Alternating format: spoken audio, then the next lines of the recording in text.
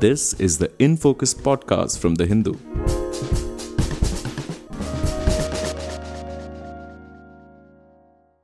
Hello and welcome to the In Focus podcast. This is G. Sampath, your host for today's episode.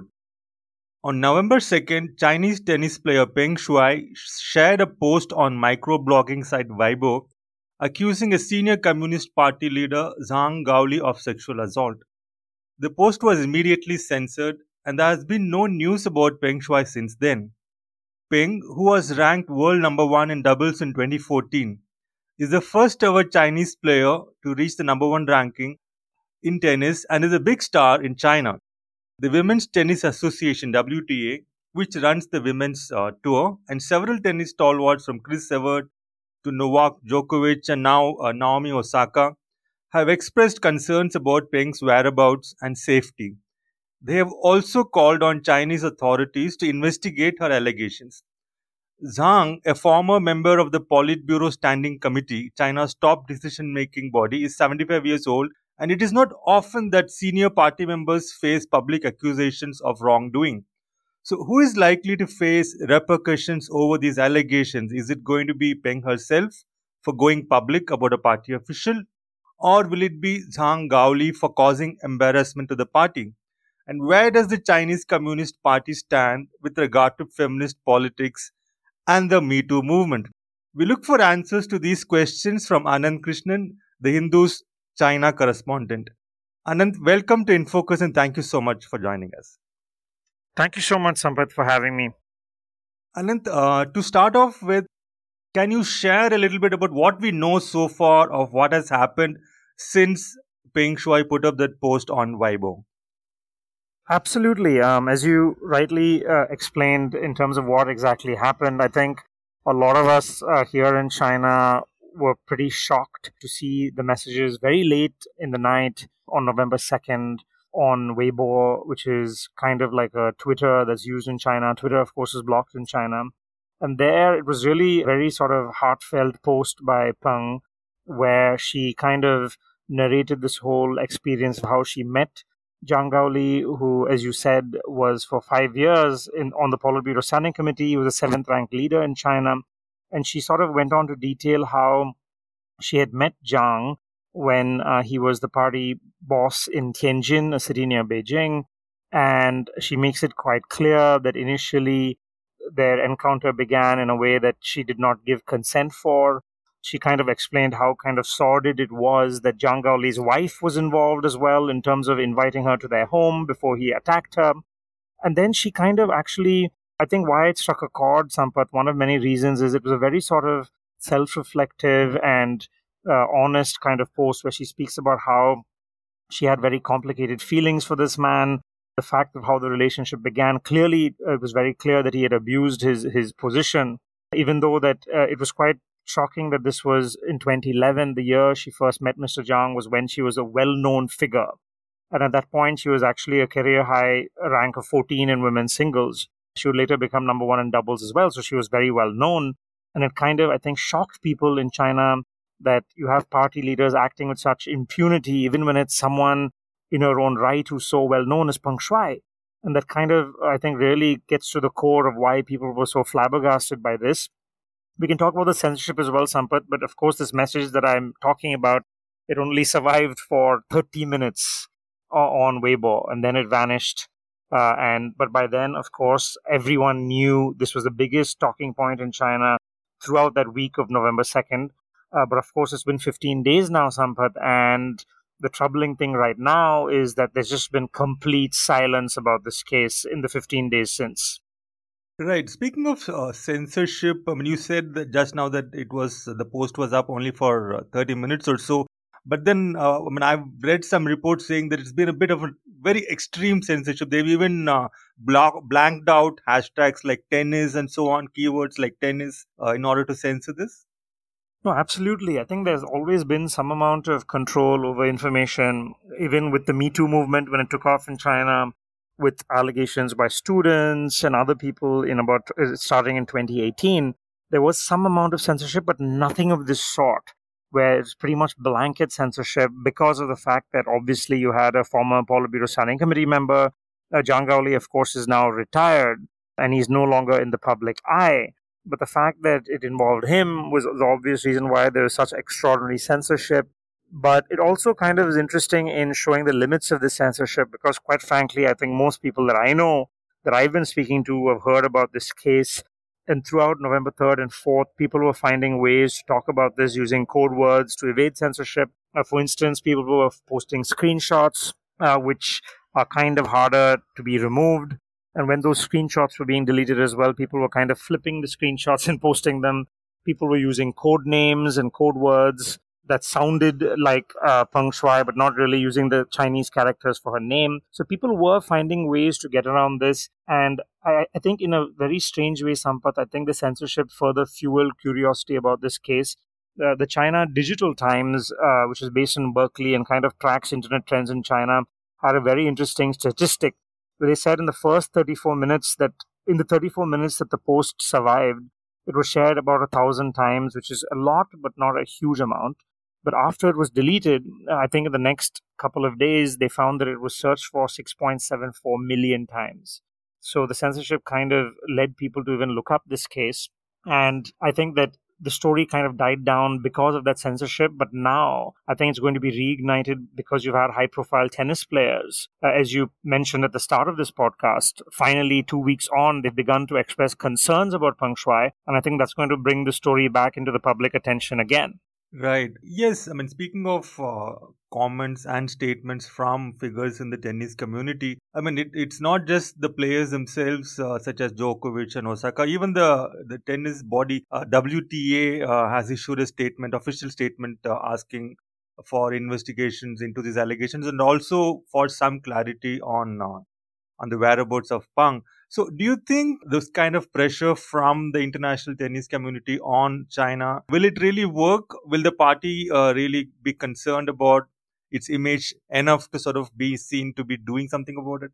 I'm not sure if it will work, Sampath, only because of the fact that it's a Communist Party high-ranking leader. But quite frankly, if I can bluntly speak, even though as reporters sometimes we tend to not be blunt, I think it's good that the WTA and the ATP put out these statements. And frankly, my expectations were so low in how they were going to handle this because of the fact that whether it's the NBA in terms of basketball or whether it's even football leagues, they have been craven, is the word, when it comes to the China market out of fear of offending the Chinese government and Chinese authorities, that they've just refused to speak out about anything. I think you've seen that, for instance, even with Mesut Ozil in Arsenal, the former player at Arsenal, who found himself ostracized and under pressure for speaking out about Xinjiang, for instance. And you've seen that with NBA players. And I think that frankly, I would have thought that they would just keep quiet because of those considerations. So I think it surprised me, but I think it's a welcome development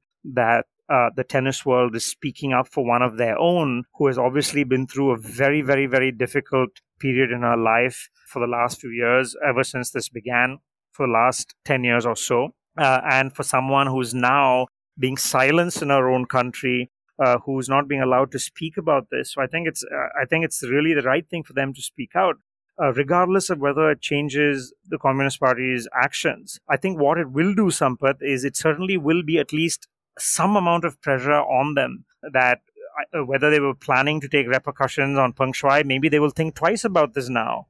Silencing her is one thing, but then I know people who are concerned that if they took it to another level and maybe press charges on her. It's happened with some others in the Me Too movement in China, where, for instance, they were faced with defamation lawsuits. And now that this is a unique case, given that it had the Communist Party of China involved, there was a concern that they would take actions much further than just this blanket censorship that would threaten Peng Shuai's safety. So I think them speaking out would be at least a small step in at least letting the Chinese authorities know that there's international attention on this case and that international tennis players from Djokovic to Naomi Osaka have actually spoken out about it. And you'd expect more of them too, I think, going forward. It's been 15 days and no one really knows where Peng Shuai is. Her Weibo account is still, it still exists, but it can't be searched for. So her Weibo account is being censored. And I think that as long as this silence continues, I think you can expect at least Peng Shuai's former colleagues on the tour to be extremely concerned and to speak up and speak out about it. Right. I mean, I was going to ask you about the response of the Chinese Communist Party. I mean, especially since you've been tracking the Chinese Communist Party for a very long time. But from what you've said so far, it seems to me that there is not going to be too much of doubt in terms of how they're going to respond.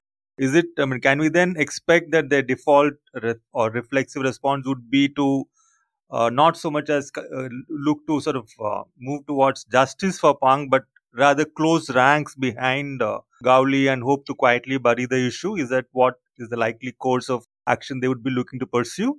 I think that broadly speaking, Sampath, usually I think if we try to sort of guess how they deal with such situations, I think the preservation of the party's image and kind of stability of the regime is the abiding sort of concern more than anything else.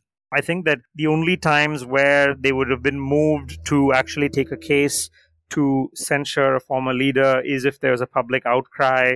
We haven't seen that public outcry on the Peng Shuai case only because I think of the censorship that's been so extreme over the last 2 weeks that people really aren't. I think you have maybe in big urban centers, people who are kind of tech savvy, know how to get around the restrictions. Maybe they are following the case, but majority of people aren't really aware of it. So I think usually it's only when there's been like a really big public outcry that they've been moved to change course on something. If I can give a completely unrelated example, 2 years, you may have remembered at the start of the COVID-19 pandemic, you had a doctor in Wuhan, Li Wenliang, who had actually warned in late December of an outbreak in Wuhan, but then he was actually called in by the police authorities and made to sort of sign a confession statement retracting what he was saying about this kind of cover-up that was happening. And that was where the matter lay. But when he died from COVID-19 2 months later, there was such a big public outcry that the Communist Party changed tack on that case. They kind of made local authorities apologize for how they handled him, and then they sort of rebranded Li Wenliang as someone who was a loyal sort of communist and someone who was a national hero. And that was because you had this huge wave of public anger when he died, and people came to know about how he had been treated. So it's only, I think they would do it reluctantly when forced to sort of confront public anger. But I don't think they would do it in the current situation where they don't really have pressure to deal with the Peng Shuai case. It would change if there was international outcry. If you had, obviously, we've seen a couple of statements now from top tennis players, but these are just single statements. I think what would be different is if there was a sustained sort of effort by them to keep attention on this case and to ask questions about Peng Shuai's whereabouts. If that sustained sort of attention was there, then maybe they would be moved to deal with this. The other point, of course, Sampath, is Zhang Gaoli doesn't have a public office. He's now retired, so it's not that he can be removed from a post or he can't be fired. And I think that given that he went to the highest levels of office, they would be reluctant to kind of, whether it was to allow a case to be made against him, I think that's extremely unlikely. Just to bring in one interesting view of Lu Pin, who is a Chinese feminist writer, and she wrote a little bit about this case. And I think she hit the nail on the head about why the Communist Party would be reluctant to sort of confront this, because she said, because people find her story so real, because everybody knows that it must be true. They know officials have used their power and exploited women, and that's been kept hidden in the dark. And because of the fact that it's so believable, I think that's the reason why they'd be so sort of concerned about having this publicly litigated. Right. Yeah. In general, the communist ideology, I mean, I'm speaking very generally here, not specific to the Chinese Communist Party, but the communist ideology accords a great deal of importance to equality and gender equity and so on. So given the nature of Pang's allegations, is this something that is known to happen in China? Because you also mentioned that the party is sometimes sensitive and responsive to public outcry, as in the case of the doctor from Wuhan. So where a powerful male party member is doing something like this, is it typically the case that he can expect to get away with it, or is this something rare? So I think it's an interesting question, because if you look at even the Communist Party of China, I think what you said was broadly true. If you go back to the 1940s and 1950s, it did play a huge role in terms of women's rights movement in China. And if you go back to the kind of feudal society that China had in the 1920s and 30s and the position of women in that society, The reason why so many women joined the communist movement in China in the 30s and 40s and beyond that was because it had a very sort of strong message on equality. I know it's a cliche to say this now, but everyone sort of quotes Mao Zedong saying women hold up half the sky. But it was true that the communist movement, at least in China, did put out that message that women should be educated, women have the right to go to school, and to be treated on a par with men. Now, having said that, Sampath, that was in theory, but if you look at actually politics in China, and Communist Party politics in China has been male dominated right from the get-go. All the top leaders, the general secretaries have only been male. The sort of proportion of women in the Politburo, the top 25 is very low. I think it's never been more than 1 or 2 in the top 25. I think you very rarely had a woman in the Politburo Standing Committee, which is the top 7 or top 9. Currently, there is no woman in the Politburo Standing Committee. So what they've been saying, sort of rhetoric-wise in history, is different from the actual practice of power and politics in China. And you've actually had scholars who've tracked the feminist movement in China make the case that in the reform era, in the 1980s and 90s and beyond, it's been a mixed picture where the reform and opening up of China was great for women's rights in the sense that you had a huge number of women join the workforce. Labor force participation among women in China is far beyond what you have in India, no comparison. And with that, that's obviously brought a lot of independence for women that they didn't have previously. But at the same time, you've had a lot of Chinese scholars say that there's been a bit of regression in that in fact, that this sort of patriarchy that you've seen in politics, you see that in the business world as well, is making a comeback. It hasn't really gone away.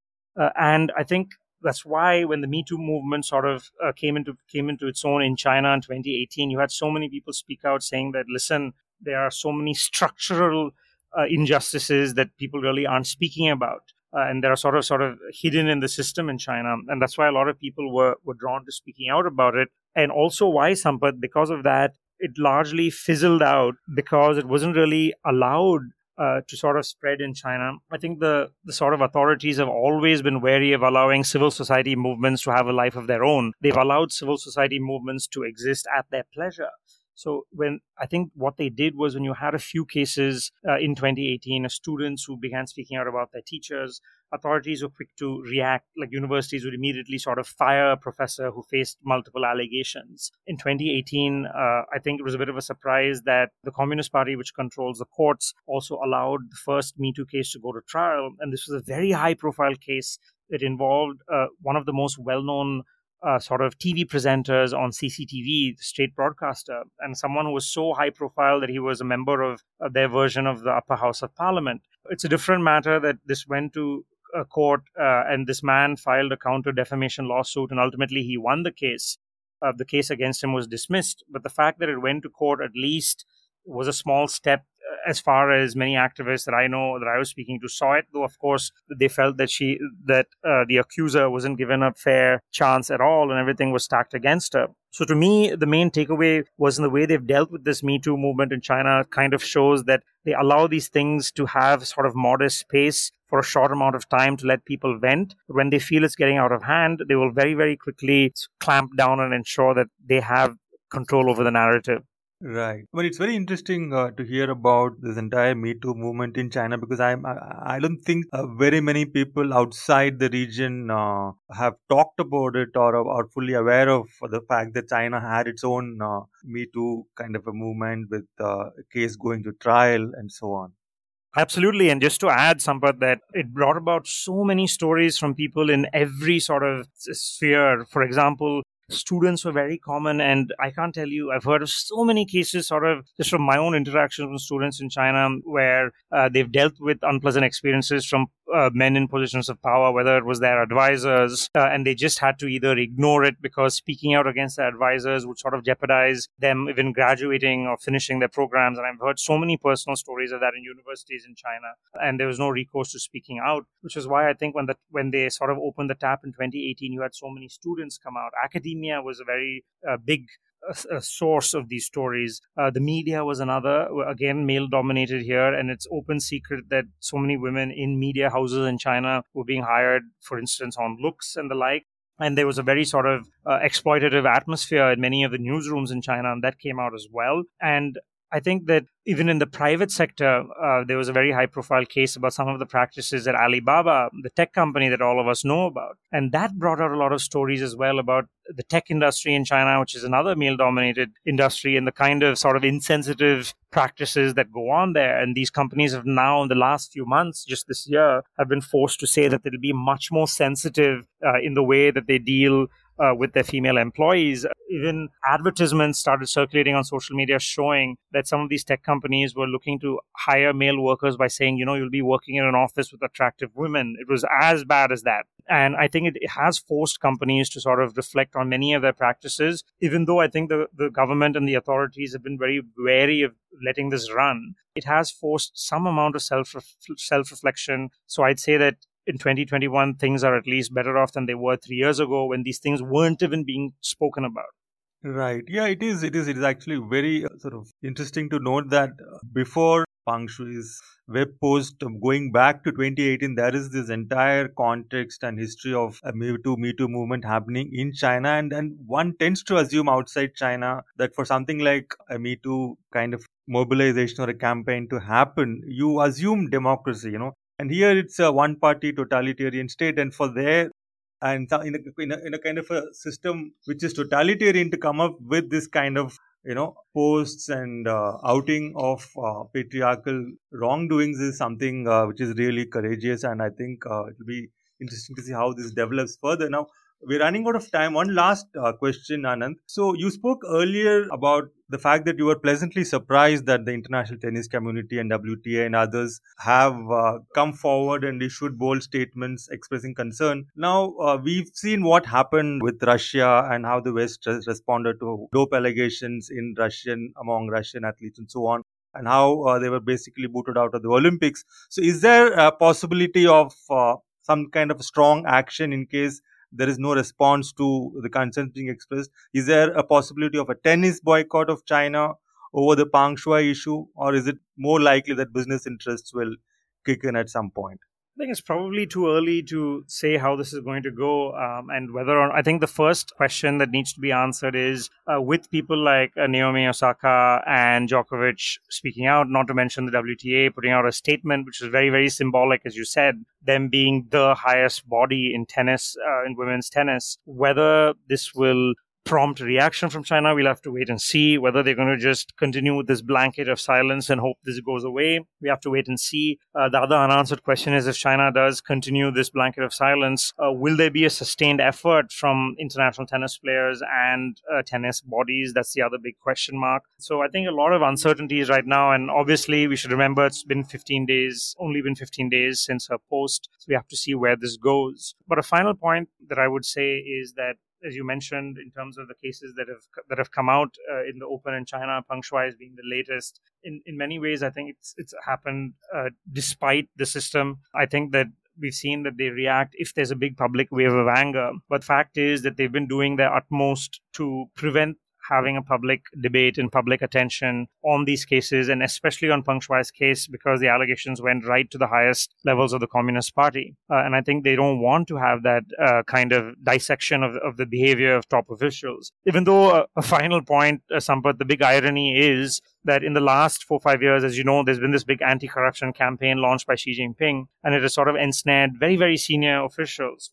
And they make it a point to note when they bring down an official that they don't like or who is being corrupt or accused of corruption, very often they will point out that he's been immoral, or that he's a married man that had affairs with many women, or that he used his position to take advantage of women. They would mention these things only in the case of officials who've already been purged. But in the case of someone who isn't been purged, it's a very, very very, very different hypocritical response, which is that, hey, no one has the right to speak about this.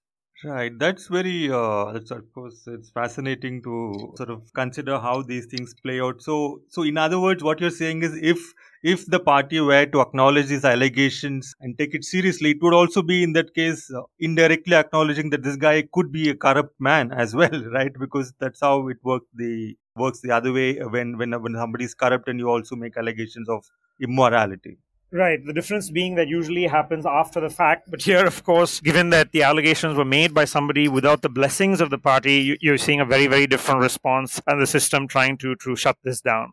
Right. Anyway, I mean, one can only hope that we will soon get some clarity on Peng Shuai's whereabouts and the fact that she's safe. And hopefully, the Chinese authorities will be responsive to international pressure. And we hope that justice is seen to be done in this case. Thank you so much, Anand, for talking to us and for sharing your insights and comments on this issue. Thank you so much for joining us. Thank you so much for having me, Sampath. In Focus will be back soon with analysis of the biggest news issues. In the meantime, you can find our podcast on Spotify, Apple Podcasts, Stitcher, and other platforms. Just search for In Focus by The Hindu. We'll see you soon.